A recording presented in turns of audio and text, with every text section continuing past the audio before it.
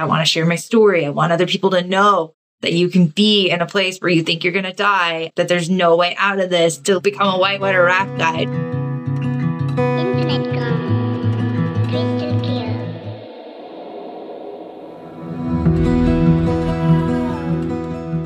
Welcome to Our Power is Within podcast. I'm your host, Chasmith, and my mission for this podcast is to inspire you to take your power back and to realize that you are the healer that you have been looking for all along. I believe that we are all capable of healing in mind, in body, and in soul. If you're new to the podcast, welcome. And if you've been tuned in for a while now and find value in this podcast, please consider leaving a 5-star review on Apple or my website, ourpoweriswithin.com. Other ways that you can support this podcast are leaving a small donation by clicking the link support this podcast in the show notes, and or share your favorite episode on social media and tag me. So our guest today is Kimberly Harter. And today we talk about all things healing. Go figure. So Kimberly shares her testimonial story with us. Some of what didn't work, but mostly what did work. And while her healing journey is incredibly complex, as many of us can relate, there are a few things that really stood out for her that we focus on discussing in today's episode, which are brain retraining, cold exposure, and breath work. I love how much I learned from Kimberly during this chat today, and I hope that you have some fun takeaways as well. So please enjoy.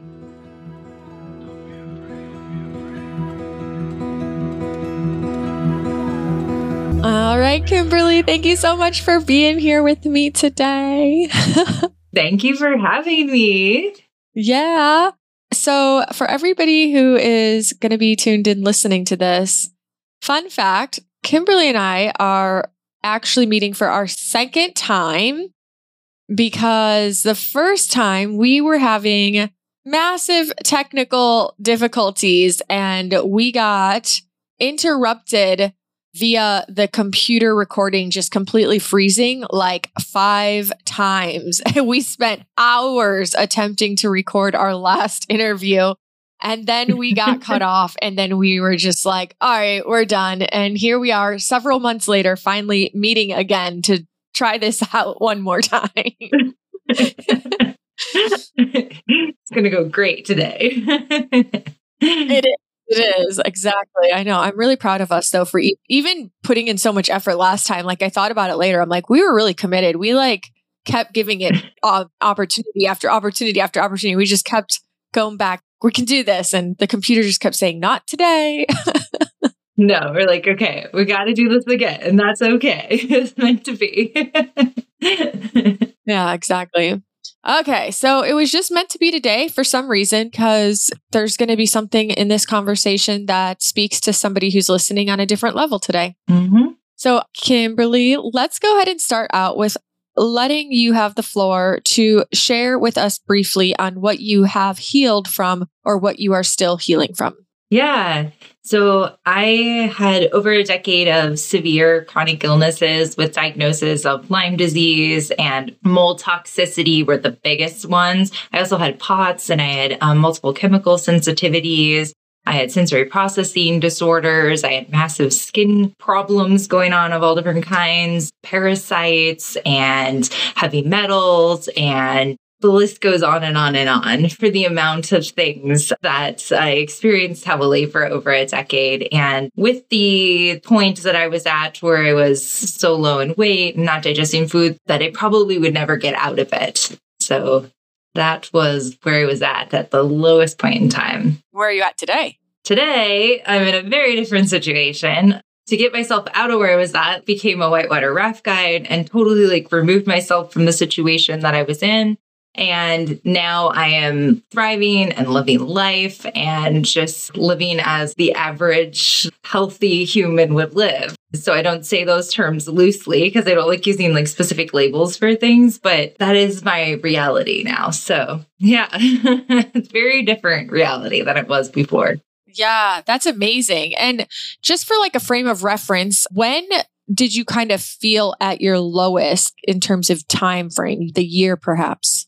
Well, 2017, I had just finished a antifungal IV treatment, which literally almost killed me. And I was at that point really not digesting food, talking about going on a feeding tube, and was 25 to 30 pounds less than I am now, and barely able to get myself to the bathroom, let alone like cook my own meals, or even filling up like the bathtub and getting in the bathtub was like something I had help with. So I was pretty much full time needed somebody to help me with everything. And then a second version of that happened after I had stem cell therapy, and I went way, way, way, way down after that and ended up living in a dark bedroom, extreme sensory processing, light sensitivity, sound sensitivity, movement sensitivity, living in my noise canceling headphones and my dark sunglasses, blinds closed all the time, trying to play cards with my mom where the light was so dim that we couldn't even see the difference between the black cards and the red cards. And so those were the two lowest points in my journey. There were many, but those were like the two key ones. And you said that second point was from stem cell therapy? Yeah. So there's so many different thoughts around stem cells, and I have created my own version of the thoughts around them. So I was told that I would go into neuro repair after I had stem cells. And so I was expecting things to get worse, for a while, but my trajectory of what they were saying the trajectory was totally off. I also did these stem cells with 5 other people. And so I kind of have their timelines and their experiences to base off of what I went through as well, since we had the same treatments and protocols over like a 2-week period. So I was expecting things to get worse, but they got so worse that I was in a dark bedroom with dark sunglasses on, unable to leave the house sometimes for a month at a time. Going to the grocery store was definitely not an option, Getting in the car, I was putting on backwards so that it was covering my face so that I didn't see the shadows flickering through the windows because I was afraid of going into a Lyme seizure. And so the stem cells were entirely through my system out of whack. Now, I don't know if they actually did anything or not because I was doing other things in combination. After the first 100 days, they recommended not to do anything for 100 days after the stem cells. And so I didn't do anything. And then I started my brain retraining up, and then I started breathwork and cold therapy and seeing a naturopath for NAAT treatments and a whole bunch of different other things. So there was the people that were in my stem cell group with me. They did not experience what I experienced, where it was 16 months after I had the stem cells that my life started drastically changing and I started having vast improvement. So the fact that it was that long afterwards, and also, everybody's timeline for everything's different, but that was a long span of time after receiving a treatment of any kind. And then also the other things that I was doing in combination with that. I completely pulled myself out of the experience and now am no longer experiencing any of those things. And these other people are still experiencing or did experience for many years after. So that was 2018 that I did the stem cells in. And I think it was June 2018. Yeah, that's just crazy. So yeah, you don't have one way of knowing for sure without a certainty of a doubt one way or another. But to me, based on what you're saying, it sounds like it was really a lot of the other things that played the biggest role or factor if the other people that also did this with you didn't do the same other things as you and didn't get the same results, Mm-hmm. I don't know if I'd want to feel that bad just to get better. Yeah. And you know what I really think it was that in my mind, I was like, I kind of did this with every treatment, but I did it to a different extent with this one, that this is what I'm going to get better with. And then I had that mindset going in, and then I was doing the brain retraining. So I started with DNRS and was doing that. And so I was able to use that momentum of this is going to be it to go forward with that. So where that turned into many different things beyond that and beyond stem cells and all the different things that I used to visualize and move myself through it, that was kind of a start to that.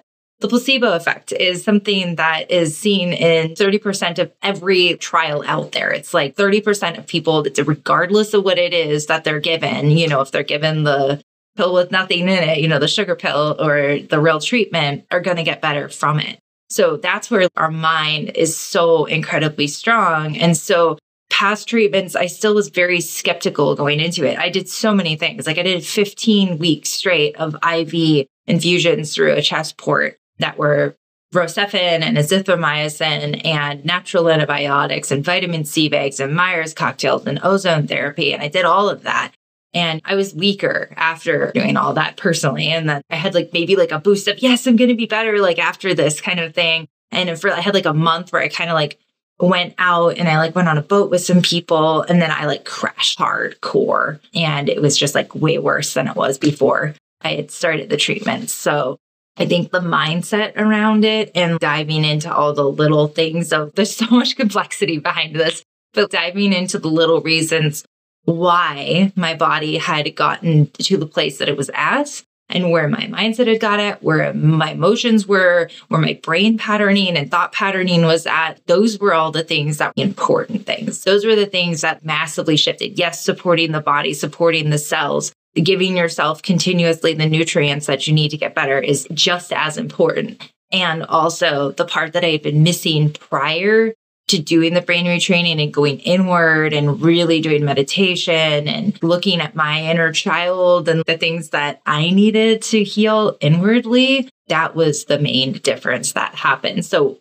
if I would have done that with the treatments that I had for that 15 weeks of the IV therapies, gone in with that mindset, gone in with the brain retraining, supported myself in all these different ways, like did the shadow work and inner child work, would that have been the treatment that had done it? Would it have been a placebo effect? Or did those treatments actually do something? Did they kill some of the bacteria that was in the body, from the Lyme and parasite treatments and things like that? It's probably a little bit of both, but the main thing was the inner work that changed. Yeah. And so many people that I've talked to, it's almost like the timing that we do things, right? And how regulated we are, because it doesn't matter what treatments we do that are for the body if we're incredibly dysregulated, because the body just simply cannot heal in a chronic dysregulated state because it's not supported for healing. And so we can do treatment after treatment after treatment, but most people, like similarly to what you experienced, end up almost feeling worse. And so it's almost like we get out on the other side and see how, oh, well, maybe some of those could have helped me if I was more regulated. And then the flip side is, and if I was more regulated and my body was in the right condition to heal, would I still need those treatments? There's so many layers to it. Yeah, some of it's, I hear over and over, you can't heal in the environment that you got sick in. So there's a degree of that as well, that if, like, for instance, I was in a relationship that wasn't serving me when I did those 15 weeks, and I was living with this guy and I was in like a state, I was in Arizona and I do not do well with the desert. I was at that point, like extremely heat intolerant. So if it was 80 plus degrees, I was starting to swell and have like major problems being out in the heat. And here I'm in a state that is, over 80 degrees for like a majority of the year, And so it was super hot. So we had the blinds closed to keep the house cool and everything. And here I'm like basically living in a dungeon. And I've realized since how extremely important it is for me to have like big windows in my living environment or to be outside, really connecting with nature and getting my feet in the ground or, swimming in water. And that was the other thing. There was no water there. And I've like trees and water were absent in Arizona. And those are hugely balancing things for me. So there were multiple things about the environment I was in there that also I wasn't allowed to heal in the way that was balancing to my system, to my body, my brain. Yeah, that makes so much sense. So I know from talking to you before that primarily because what we're talking about is that it was when you started brain retraining and then the cold plunges and the breath work, that's when you started really shifting and noticing the true healing happening. That's where it all started to really come together, correct? Yes. In what timeline did that kind of happen? Did you start them all together? Did you start brain retraining for a period of time and then feel called into experimenting with these other modalities? How did that all unfold? Yeah, so I had actually started the DNRS program before I'd gotten the stem cells, and I was having a really hard time with it. Reading was extremely hard for me. Language, just being asked what I would like to eat, sometimes like I couldn't even understand that language. So like language is very tough for me. And so very frustrating. So I had to go through it kind of slowly. It took me a long time to like get through, but I did sit down for as many times throughout the day as I could to get through it. And then when I did the stem cells, like a few months after starting that, I stopped doing it for 100 days and I just allowed my body to kind of be in what it was in, because that was like the recommendation from the place I was at. And then my mom was like, why don't you restart up the DNRS again? Because I was just so mentally down and, just still cognitively having so many issues and everything. And so I started it up. And that's when I started to see the differences happening there. Was I really went into it hardcore and made the decision that even if I could only do it for this much of this day, or if I had to change it, and that's where adaptation came in hardcore, was I was trying to find ways that were more fun, that like aligned with me and like how my brain worked and everything. And that's what I see like a lot of people with frustrations is in brain retraining, it's like kind of feels very linear, but there's so many different ways to go about it. So I kind of played around with that. And then I also started a mast cell deactivator at that time because my big thing was I was reacting to everything, especially after the stem cells. It was way worse. I was already responding to, I could definitely not walk near the chemical aisle in the grocery store. I had to wear a mask. Like this was far before 2020. I had to wear a mask, in the store because I was reacting to people's laundry detergents and perfumes, and my face would start breaking out in rashes. So I was on a mast cell deactivator to like help balance that out. It was called ketotifen. And then I also was doing NAET treatments with my acupuncturist, my naturopath. And so that was helping me. I was basically intolerant to the basic nutrients and foods like vitamin Bs and vitamin C and vitamin D. So she was treating me to be able to tolerate those. And now this treatment is not something you take internally. It's an energetic treatment through acupuncture. This was the key, was that like I was no longer giving myself supplements. I was no longer taking treatments or protocols internally because my body wasn't tolerating any of that. So everything I was doing was stuff that my system didn't have to like metabolize and methylate. So I was doing that. And then I was seeing different energy work practitioners. I was practicing yoga, which I had been practicing for years prior to this, on and off in different forms, and meditation. And there are a few other things, but in combination with the brain retraining, the breath work, and the cold therapy, those were the other things I was doing. So it wasn't just one thing by far, just the three things by far. It was many things. So it was supporting my system in those ways while doing the brain retraining and the other things. So it was 16 months after I got the stem cells and I started the brain retraining just a couple months, like after whatever the 100 days was, like after the stem cells, So I was doing the brain retraining for over a year before the key turning point for me was when I felt like I could actually get in the car and try to drive down the street.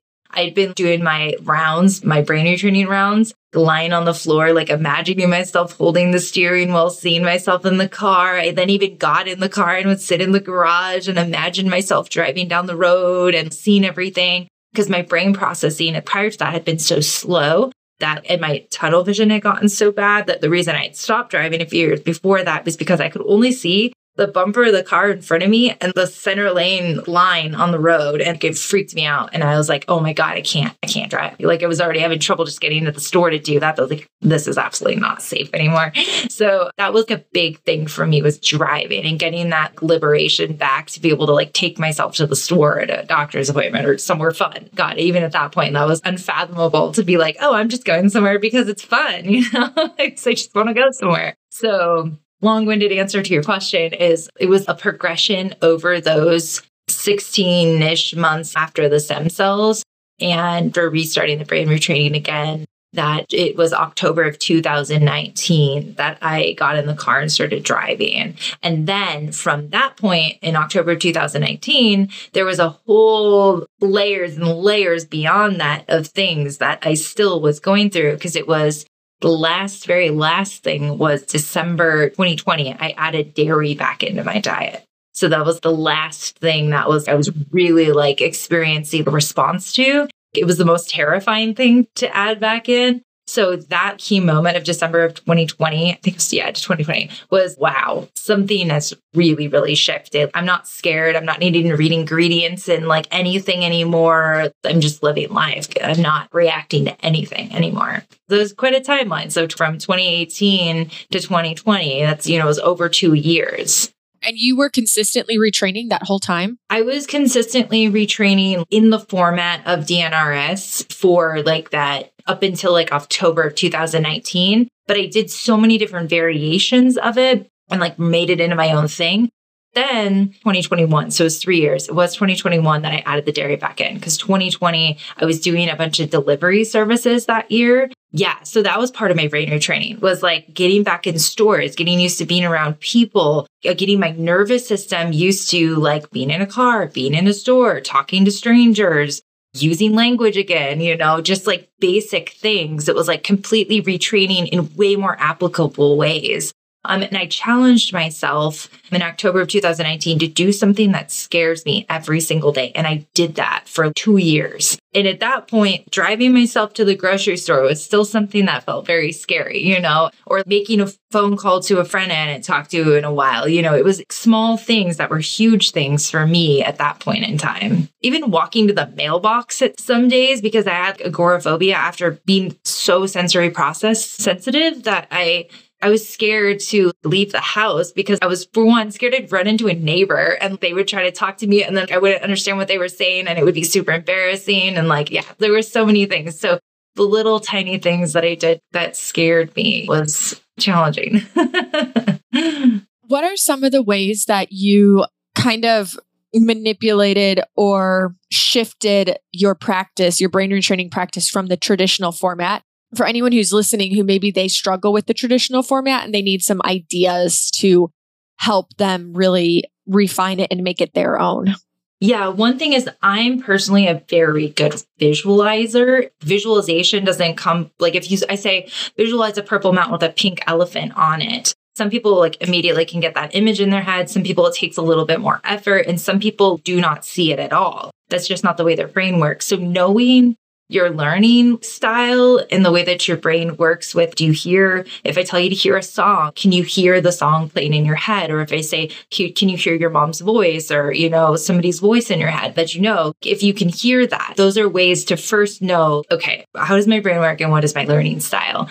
And then you can kind of play around with that from there because some people that you can like record yourself. If you're an audio person and hearing like it in your head is more beneficial versus visuals, then like you can record yourself saying your futurizations and you can listen to those instead of laying down and trying to visualize and picture them. Because some people, that's just not going to be a possibility. Or it's going to just take way more effort. If you know that you're a great visualizer, then spending more time doing futurizations is an awesome way to do it. Another thing is just getting the nervous system in your training zone, like finding things that are actually fun. If getting outside and being in the wind is something that's challenging at the moment, if this is where you're at, I'm going to step outside and, put my feet in the grass. If that's your goal that you're going to do every day for like 5 to 15 minutes or whatever it is, use that as your training zone. So it's actually like a practical thing. I'm getting outside, I'm getting sun, I'm getting fresh air, I'm getting ion charge from the ground, from being barefoot on the grass or whatever it is. So using more practical skills to, practices that aren't necessarily just for DNRS, like stop, stop, stop. You do this little kind of round thing and it's very robotic. I think it's a great platform to learn it and understand how it works, but it gets boring after a while. At least it was for me. And that's what I hear from other people too. It needs something else. There needs to be more involved here. So you can use your training zone. You can use your brain retraining. It's really pushing yourself, knowing that when your thoughts come up that aren't benefiting you, that you switch them to something else. So like with cold therapy, like getting in the pool and changing that mindset around thing and allowing yourself to be in that space. That's like a way that you can use your brain retraining in those moments too. Okay, thank you. Speaking of cold therapy, for many people, cold therapy can actually really put you into a sympathetic state.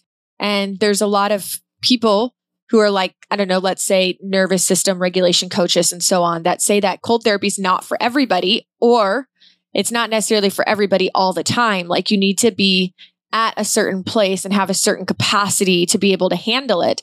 So what was some indicators for you that you felt confident that you were, one, ready to do cold therapy? And what about cold therapy drew you in? What were you drawn to regarding it? And why did you want to do it? I had started following Wim Hof and listening to his stories. And this was pretty early on. He wasn't as well known at the time. And I was just fascinated. I didn't know anybody personally that was doing it. And I saw these people who had Lyme disease or other various different things that they were completely healing from using cold therapy. I was heat intolerant, so I had POTS and I also did have Raynaud's on and off many times throughout the year. So,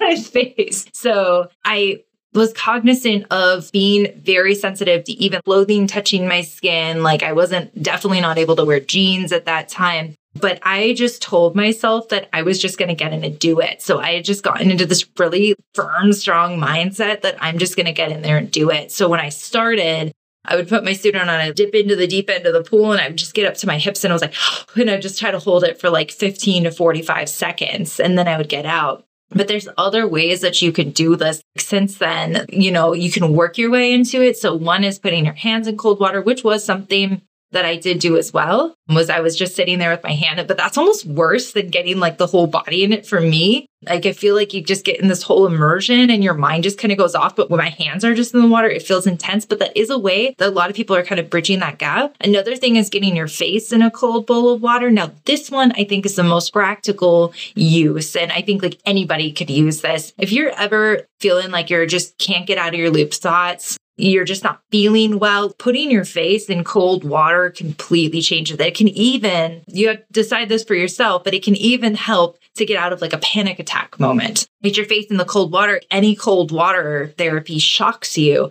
out of the pattern loops of behavior that are going on, whether that's thought patterns or whether that's neurological patterns or whether that's hormonal patterns. Your body is saying like, wait a minute, what is happening? I have to survive right now. I can't keep doing these patterns that I was doing before. I am here now in cold water. We need to figure out some other processes. We need to burn glucose very fast. Your body starts burning the brown fat and you start heating up your core. Your breath changes, your eyes open up, every single part of your body, your vascular system starts to get narrower, your muscles coming closer to your body. Every single part of your body is shifting in that moment and your mind is shifting in that moment. So you have an opportunity to kind of change where you were just a few seconds before that into an entirely different place. And you create different hormones in that moment as well. So the endorphins and the dopamine that you get after doing that is super strong.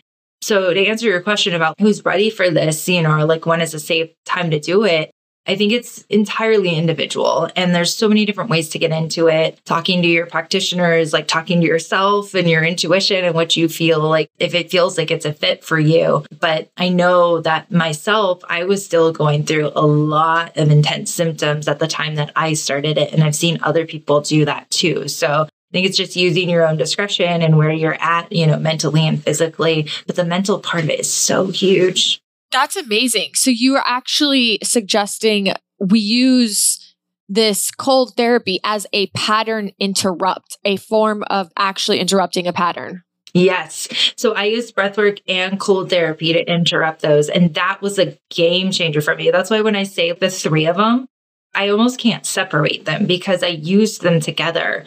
So even for the breath work, one of the examples I have is I was really highly sensitive to tomatoes. Like my mouth would start peeling instantly on contact. I would get a rash all over around my mouth. It was like an instant reaction and it just started itching like crazy. So tomatoes were something I ate a lot of. And so with leaky gut, that was something that ended up being one of my first allergies to it. So I'll explain a little bit the leaky gut connection just to explain like further what I was kind of doing with this. So for me and for a lot of people, leaky gut is like when the intestinal walls get like kind of holy. So they get irritated, the lining starts to kind of break away, and basically molecules of food that are too big to typically go through the holes in the intestinal walls are now going through the holes in the intestinal walls. And so the immune system, the white blood cells are going, wait a minute, there's something foreign in here that we can't do anything with because this molecule of food is too big to actually use cellularly to get the nutrients out of it. So the white blood cells come and eat them up. And the white blood cells now say, wait a minute, this tomato or whatever the food is now like an invader in the body. It's something that we can't do anything with. And so we need to attack it. So now you have a histamine response to these foods. And so you end up now not just reacting to the big molecules of foods that are coming through, but the tiny molecules of foods that your body could actually do something with. My leaky gut had gone so bad that I was down to eating like 10 different foods at my lowest point in many ways. And then I was like, okay, I'm going to use the breath work to alkalize my body. So an alkalosis, a respiratory alkalosis. So bringing in a ton of oxygen into the body and allowing the body to go into a state of shock similar to the cold therapy. The body is you're intentionally putting your body into alkalosis. So it's like you're using this as a tool. So I would put myself into the respiratory alkalosis after taking in 30 big breaths of like high oxygen breaths of air and then hold my breath. And in this moment, my body was in respiratory alkalosis shock. So bringing in too much oxygen that the body can't do anything with that much oxygen and not enough carbon dioxide. In that moment, need to survive, just like I was in the water. So it's like, wait a minute. These patterns of behavior, the hormone releases, the immune system responses, the patterns of thoughts in the head could no longer continue anymore. So the pattern interrupter there was the breath work. And then, so I would do a couple rounds of breath work. And this was at a point where my histamine responses weren't as intense as they were earlier on. I was not responding to things as strongly. And I did not start with tomatoes. I started with some other foods that weren't that I wasn't as sensitive to. But my key factor day was like, oh my God, I'm going to try this with tomatoes. And so I did like a couple rounds of breath work, took a bite of tomato, and then immediately did another round of breath work so that my system was going into that learned state of shock. And I had trained my body so much now with this alkalosis breathing and that pattern interruption with the futurizations and the visualizations and re-changing the visuals that I was giving my body. So now I was saying, my body, the tomatoes are going in. My body's taking all the nutrients out of the tomatoes that it can use.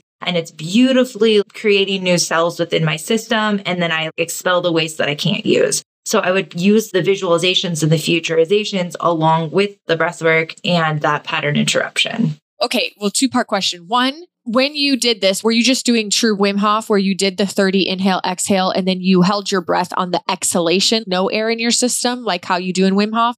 Two, how did you come up with this? Obviously, Wim Hof came up with the breath, but how did you connect the dots or where did you learn from that you could put these together?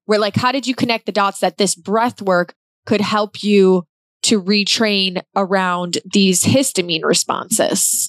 So I've always done it with a retention. So I've personally always held the breath in. That's just something I've always done. I don't know why. It just seems to work better for me that way. But I mean, I guess it could be done either way. And I think it was just learning the deep science behind it and how alkalosis breathing works. And seeing that the patterns and just hearing him describe like how the body is working and like reading up on how alkalosis, respiratory alkalosis works. And I was just kind of connected the dots and was, well, I can use this. It's changing everything. It's changing my DNA. It's changing the acidity in the body. It's getting more alkaline and all these things. So I kind of saw things on a pH scale. So the body gets super acidic when we have pathogens in our body. So the pathogens stay in our system because our gut is acidic, usually is the first thing. Our blood becomes acidic. All of our tissues start becoming acidic. And we start, having more acidic emotions coming through, which are chemical releases within the body. And we start harboring these things in our gut, which then kind of spread out to the rest of our body. So it stays in this acidic state. That's why, in my mind, a lot of these diseases and, pathogens stay in the system because it's acidic. So if we create more of going towards a neutral on the pH scale around 7, if we're aiming towards that and we're doing this respiratory alkalosis, that allows for the body to create a different environment, a different pH balance. So if we're moving from an acidic to an alkaline state, I would visualize that the pathogens could not survive as it was moving to that neutral 7, that they could no longer be in there. The immune system was functioning. The DNA that is serving us is actually turning back on. So I was not born with any of the things that I was experiencing, like any of these diagnoses. I wasn't born with them. So the DNA codes that were benefiting me were turned on. But then we all have bits of DNA codes that don't benefit us, and those get turned on. And the other ones the good ones get turned, the beneficial ones get turned off when our body gets acidic. So I was seeing it as, okay, my body's getting acidic. So there's this alkalosis breathing tool that I now have. So I'm going to create this pH 7 here and allow my body to return back, allow my DNA to return back to like a beneficial code again. And so that's just kind of how I saw it, I guess. That's so cool. So basically, you were working with lowering the acidity in your body in multiple ways because you were doing it through breath work, but you're also doing it through mindset shifts because obviously stress also creates an acidic environment internally. So the more that you're reducing your stress and changing your thoughts and thinking patterns and doing your brain retraining, the more that you're also helping with that acidity. So you were really just like, hey, let me just address this from multiple angles. Yes. Yeah. And there's so cool. So many ways that our body becomes acidic, and so I guess I started just seeing things on pH scale. Okay.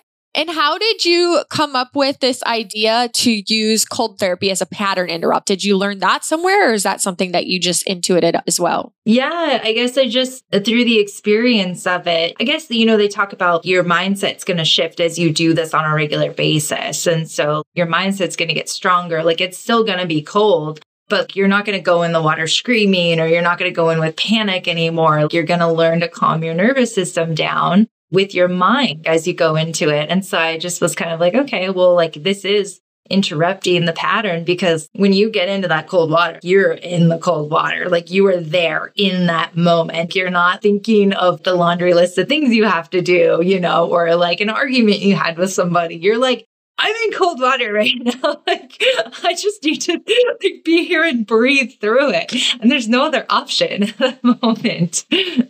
Yeah, no, that's so neat. Cause I've definitely learned how like you can use cold water to be able to then, like you said, use your mind to be mindful of your breath and calm your breathing down and bring your nervous system to a state of calm while under this duress, which, some people have this theory that it teaches you how to be able to do hard things, build resilience. Because if I can do this and it's really hard, I can also go through some other hard stressor in my life and have that mindful capacity to control my breathing and remain calm. So I've always learned that, but I just love this idea of using it as a pattern interrupt on this, thinking from a more brain retraining perspective, having a cold bowl of water and you have some type of intrusive thought that no matter how many times you try to interrupt it in other ways, like stop. And it's not stopping. And you're like, okay, I'm going to dip my head in cold water. And then it goes away finally because you're just like, holy shit, this is cold. I love it. It's so fun. Yeah. So I've been taking cold showers for every day. I would say 99% of the days for months now. So I have to admit that I do take them outdoors and it's hot in Florida. So, there are days that it's so hot that it actually feels incredibly refreshing. It doesn't have the same intensity factor, but we've definitely had some cooler days or days where maybe I don't sit outside first and get myself all heated and it feels really cold. But it's funny because the days that I'm really hesitant and almost want to talk myself out of it, when I do it and I turn the cold on, initially it is so freaking cold, but within like a minute, it gets comfortable. I'm actually like, oh, this is refreshing. Oh, this feels good. I miss it when I don't get it, but I have to say that those hard days, letting it go down on my face is the hardest part. Like I get my body and my back and my arms and I'm like, okay, FaceTime. And it's like, oh, the face is definitely the hardest. But I would say that the scalp, when I actually want to get my hair wet, that's the most refreshing. Yeah, the hair, there's something about getting the full body submersion, which actually when I was doing cold therapy in Lake Tahoe, I was wearing a beanie and I wouldn't get my hair wet, but a lot of the times it was like freezing temperatures. So I also didn't want my hair to actually freeze. There was that as well. But I know a lot of people do, they dunk their head in no matter how cold it is. So I would usually opt not to in those temperatures get my hair wet. Yeah, I wouldn't do it in cold either. I'm doing it on 80-degree days where like the sun's shining and, it's like, oh, this is, but I have noticed that if you do have a heat sensitivity, for whatever reason, I've noticed that the cold showers have been really supportive. Oh, they've helped like with your heat intolerance in general? I think so. And I'm pretty confident that they're going to help with my cold days not feeling so cold. I'm aiming for that. Like by the winter time on cold days, it's not going to be as cold because. Well, it's true. Yeah, right. And I used to be such a cold person and I would shiver really easy. But even when we've had a couple really cold days, or, I go into like a store that's ultra air conditioned, I've noticed that my initial reaction is to start shivering. But once I'm aware of it, I can actually stop it. Yeah. And that's where you start to gain control over your body. Because I think in our modern world and like listen to your doctor and all this stuff, a lot of our power has been taken away. And then we also are in very controlled environments for most of the time. We go from an air conditioned or heated car to an air conditioned or heated house to an air conditioned or heated work environment or a store. It's like we are for the majority of the time, like in a controlled like temperature environment. And also air conditioning in itself is blowing cold air, and that can really disrupt the nervous system too. But then when we learn that we can take back that power and really like train our nervous system, our cells, our body to like adapt and like respond differently to like our environments. And that was I experienced this to an extreme degree because when I moved to Tahoe in spring of 2021 to become a raft guide, it was still snowing and I had not had much outdoor experience, but being that I had just done cold therapy every day for a year and a half, I was used to being in cold water and having my body in those experiences. So here I am rafting in the snow and my body was not used to this experience at all, not used to being outdoors and everything. And I was able to use that mindset and the way that my body had learned to respond to cold and heat and the brain retraining to be like, I can get through this. I have all the power. Because the thing is with the brain retraining, you keep gaining more experiences to prove how freaking strong you are. I'm a huge advocate of improvement tracking. So tracking your little tiny improvements as you go, because like in the beginning, they're very small. So mine were so small that I almost wasn't even noticing them. And I had to track them and say like, okay, I'm seeing this. I was able to listen to music for 5 minutes today. I could watch a video at a brighter screen level. I was able to have a conversation with somebody for 20 minutes. There was little tiny incremental things that were happening. And then they got bigger and bigger and bigger. So by the time that I had gone to Tahoe and was like whitewater rafting and in that environment, I was like, I did this whole therapy for a year and a half. I have like the proof. I've put myself through this and it gets stronger and it just builds and it builds and it builds. And I like had the pot. I really think that doing the cold therapy was, it's exercising your vascular system. It's exercising your muscles. It's exercising your mind. So you're becoming, even though it's cold, you're training your body that it doesn't need to be responsive because your body basically thinks that it's protecting you when it's heat sensitive or cold sensitive. It's like saying, oh, wait, this is like a danger. Like I need to do something. So when you're doing cold therapy, you're able to like retrain your system and say like, no, wait, this isn't dangerous. We're in a controlled environment. We're choosing to do this. Like that's the thing is you have the power. You're giving yourself the power back. Yeah, that's so true. I remember that during our last conversation, you talked about this big move and this rafting job, but I feel like it was like a really fun story. So can you share that with us? Yeah. So this was a continuation of my brain retraining, actually. As I was saying earlier, I realized how much being around water and big trees was so important to me and my body. And so I was like, okay, I'm living in the city, like kind of suburb city situation. I really want to be in nature more. So I was looking for something outdoors. And then I was just kind of looking on Craigslist. I was looking at all these jobs. I was trying to find something outdoors. And I saw an ad that said, become a whitewater raft guide, no experience necessary. So I called up the person. They're like, yeah, you can come on. We'd love to have you. So I just I didn't know anything about it. Watched a bunch of YouTube videos on like how to read water and gear. I had never really even been camping. I was just trying to like understand gear I needed, or like, what do you even do when you're outside in the wilderness? So like I was using all of that, gaining all this knowledge in that. And like, I actually bought a PFD or like a life vest, and I put it on. I was standing in the mirror and I was like, pretending that I was telling like the people that were in my boat what to do, and just by like what I had watched on YouTube videos and everything like that. So it was using the brain retraining in those forms, like watching myself in the mirror and seeing myself in the gear that I bought, you know, to like visualize myself there. So even before I moved, I was doing that. And then I moved up there and I just had to be in it. It was just kind of like at the whim of, okay, this is the experience, you know, and now I'm here. And so I was renting a room when I first moved there. And then I ended up living on the property of the raft guide company. And I was living in a school bus for a while. And then I bought like a trailer, and I was living in a trailer. And I put little wood burning stove into my trailer, a little cubic mini. And it was just such a like an amazing experience. I was living with all of these raft guides on the property. And so I was fully immersed in the non-healing world, which was that I absolutely needed, because that's that you can't heal in the environment that you got sick in. And now that can mean a million different things. Not everybody can go and be a whitewater raft guide, or go and, you know, move to an entirely different city and be away from everybody and everything they know. But there's various different forms of that. So I was in this environment where people were not being super health conscious, like by any means, you know, eating a lot of processed foods. And there was like a balance to it, because we were outdoors, we were very active and all that kind of stuff. But, you know, I wasn't consciously thinking about all that. So I wasn't doing the brain training at this point.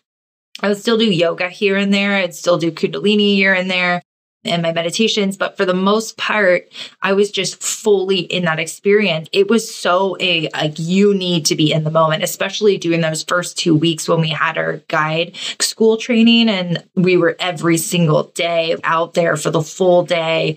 And so I just had to be in the experience, in the present, in the now. And so that like helped me to continue that brain retraining and to not be thinking about supplements and routines and, you know, everything else, because no, I was in an entirely different world. That is so awesome. And how long did you do that for? I did it for 2 seasons. So 2 summer seasons, and then a lot of fun rafting like through the winter as well. So yeah. Okay. And you were pretty much just like not really immersed in the healing world at that time. You were just kind of in the living world. Yes. Yeah. Especially for that first part of the first season. I did end up starting my business legitimately and had a couple other jobs. And then I started to like, okay, I want to be more into the health consciousness side of things again. And I wanted like sharing my story and all that kind of stuff. So it was like probably like a good 6 months that I really didn't. I was almost turned off anything like health and wellness related. I just needed to be just a human, just living, you know, just experiencing life.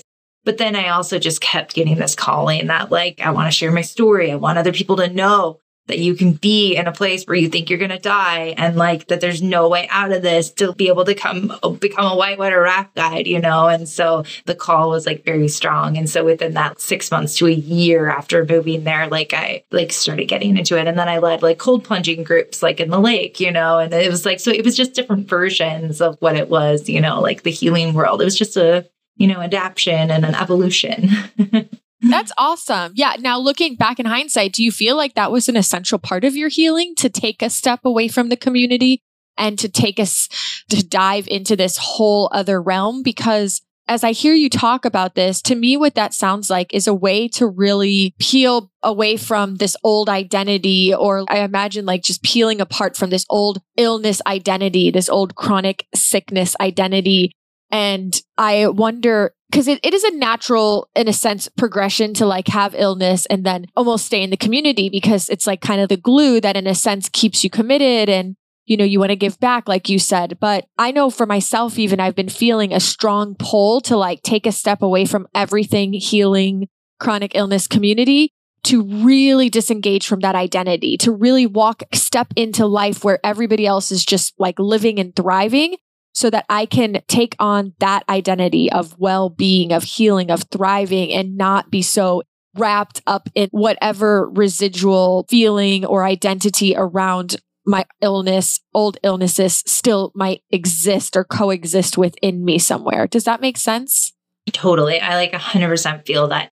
I mean, life's about balance, right? So if we've been in a state of severe chronic illness and that's what the world, it's just how do I survive through the day? And what treatment should I do next? And what doctor should I call? And what do I do? And it's this constant worry. And this is where life is for so long.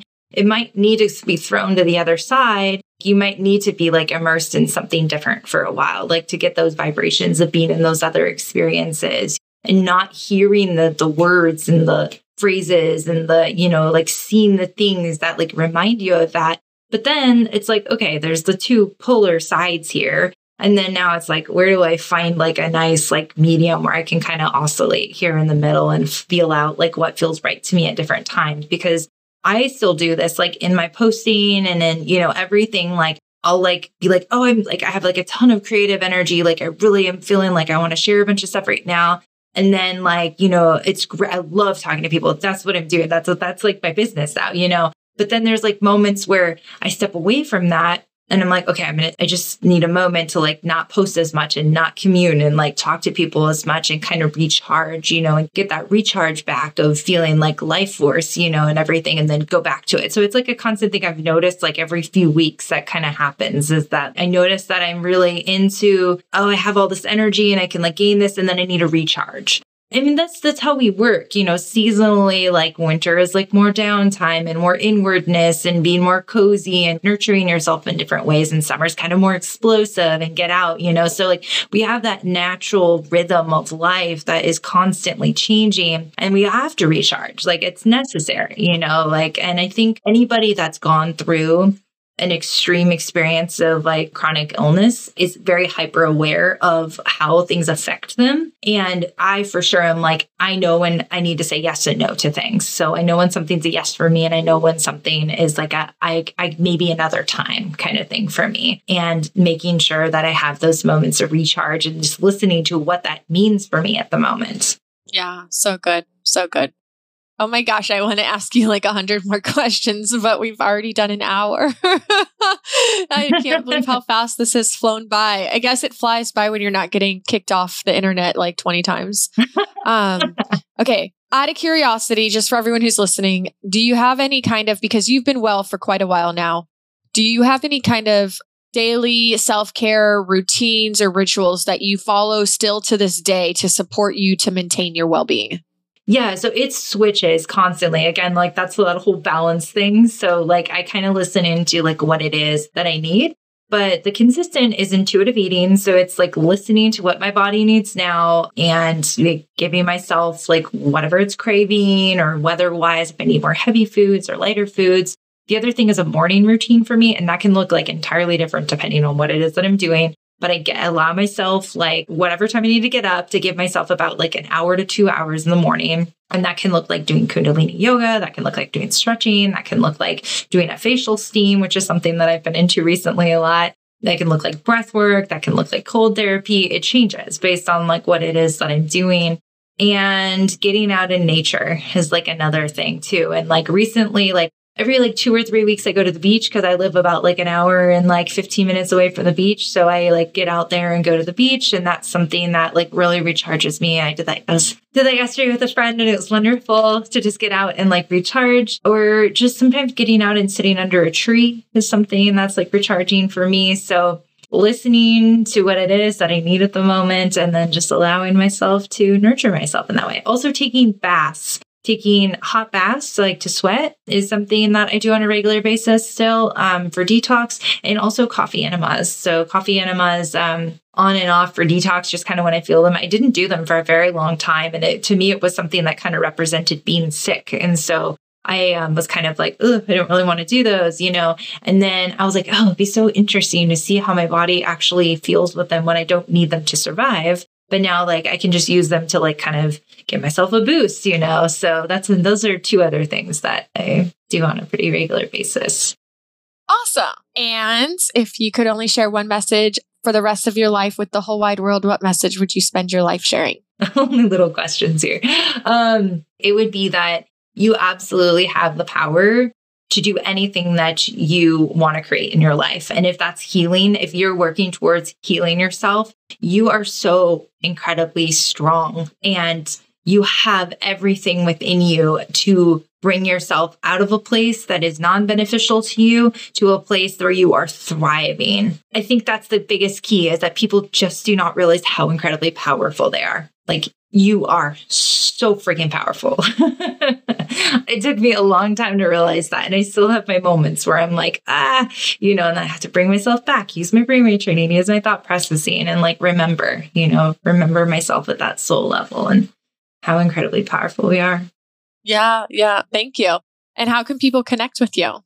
Yeah. So I do wellness coaching and I do energy work, specializing in brain retraining and overcoming chronic illness.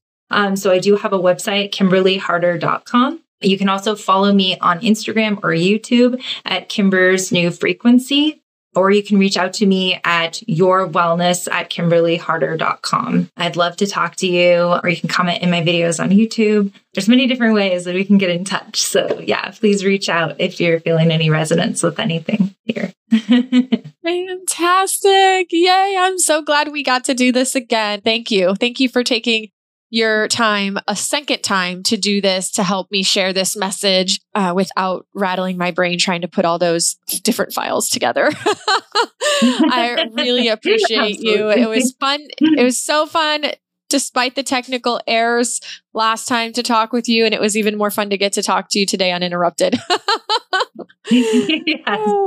Well, thank you so much for having me. I really appreciate it. And thank you for having this platform to share these stories. That's so huge. As like, recovery stories were so big for me in allowing myself to believe that I could get better. That was something I watched on a regular basis. That was actually part of my brain retraining, was watching recovery videos. So the fact that you do this and you have this platform is amazing. Like, thank you for putting this out there.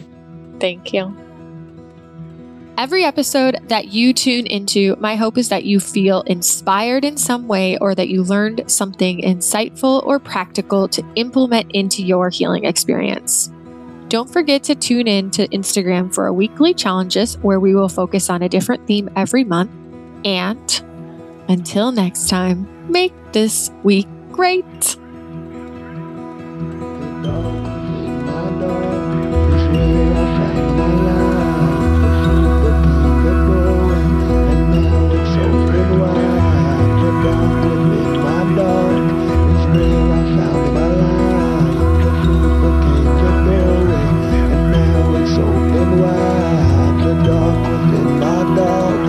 Where I found my light, the fruit became the doorway, and now it's open wide. The dark within my dog is where I found my light. The fruit became the doorway, and now it's open